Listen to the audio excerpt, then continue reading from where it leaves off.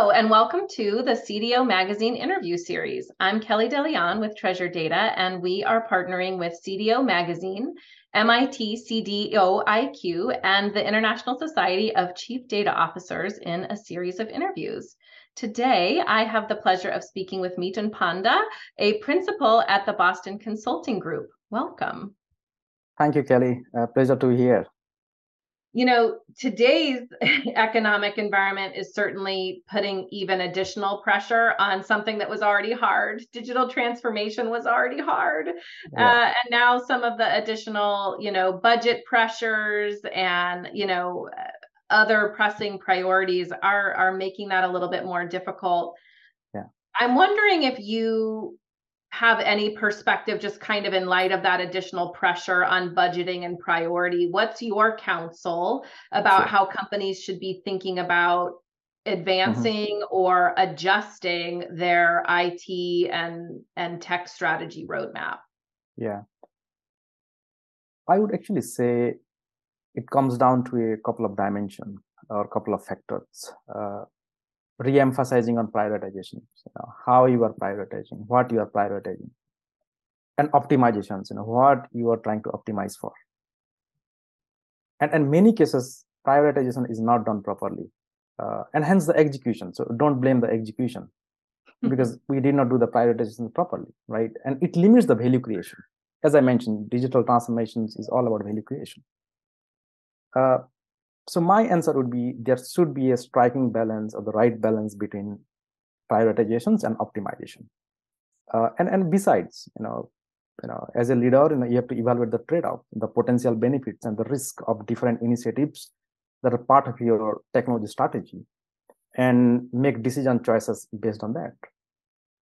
My philosophy is always start small and scale up. And finally, I would say, a regular review of the roadmap, the strategic roadmap that we discussed, and an update to make it relevant. That is important to respond changing business needs because your customers' needs do change often. Other priority that comes and which you need to solve. So making sure that you have to have a forum or recurring cadence where a regular review of the roadmap with various stakeholders are happening. Yeah. Great, thank you.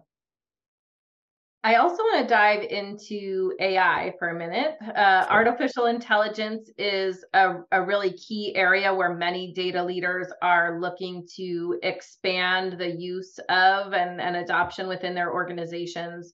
What are some of the key technical considerations that you would advise on to make sure that people are thinking about to enable analytical AI use cases? Sure.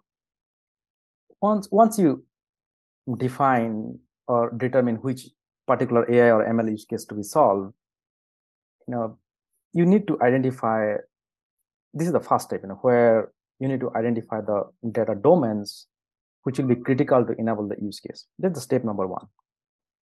And the step number two is once you identify the data domains, the next step is to find out where will you get the data from? Where are the system of records? And once you identify the source systems and which will provide the necessary data related to the domains, then we need to figure out the integration pattern, which is the right integration pattern to bring the necessary data. And then you have to make a tooling and technology choices for data cleansing, preparations, building sophisticated models relevant to the use case enablement. It's a use case approach. But in order for AI systems to make useful predictions and recommendations, that I would say, they need to be trained on high quality and relevant data. And data quality has been a challenge in many large organizations. That's my experience, and we have heard so many cases that where the data quality has been a problem. I was working for a client where the customer data was across more than 80 legacy source systems. So data quality has been a challenge, and in order for the AI systems to make it effective, make sure that you emphasize on your data quality. Another area to consider, in my opinion, is data governance process, which will help ensure organizations, their data is accurate, up to date, consistent. And these all are critical for AI use cases. So feeding the right data, supported by right adoption on tools and technology, will help enable your AI use cases faster. You just touched briefly on data governance, and the overall kind of topic of trust is one that's really important to us at Treasure Data as well, for lots of different reasons. Trust is so important to customers and to customer experience and to retaining their loyalty.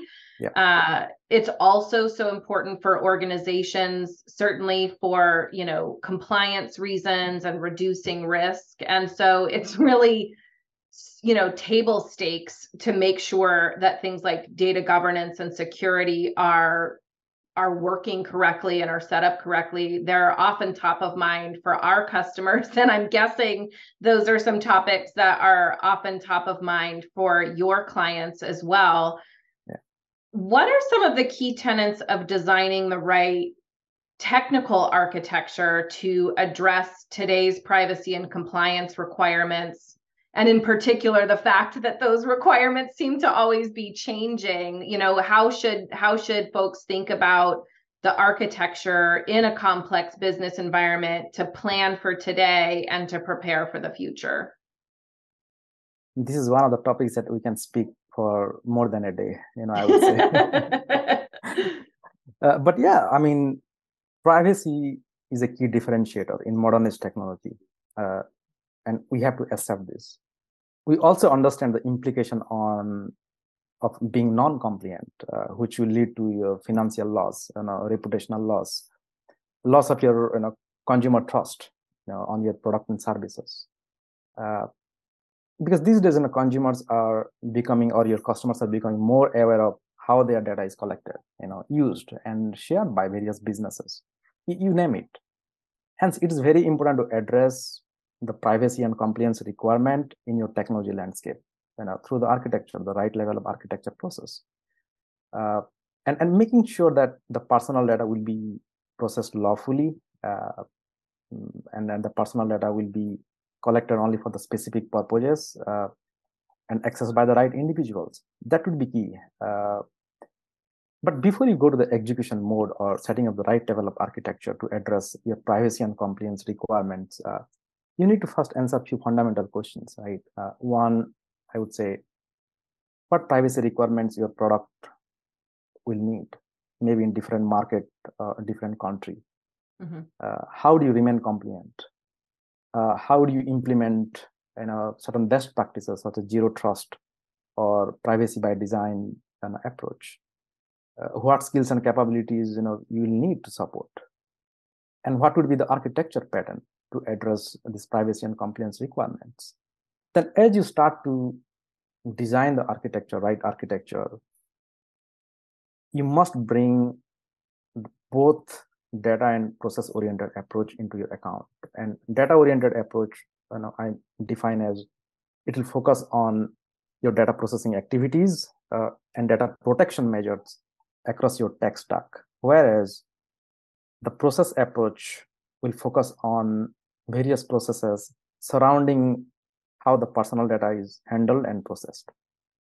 And this can be achieved in many, many ways, but few best practices, would be adoption on privacy by design approach, which prioritizes the protection of your personal and sensitive data of your users and of your consumers throughout the data lifecycle.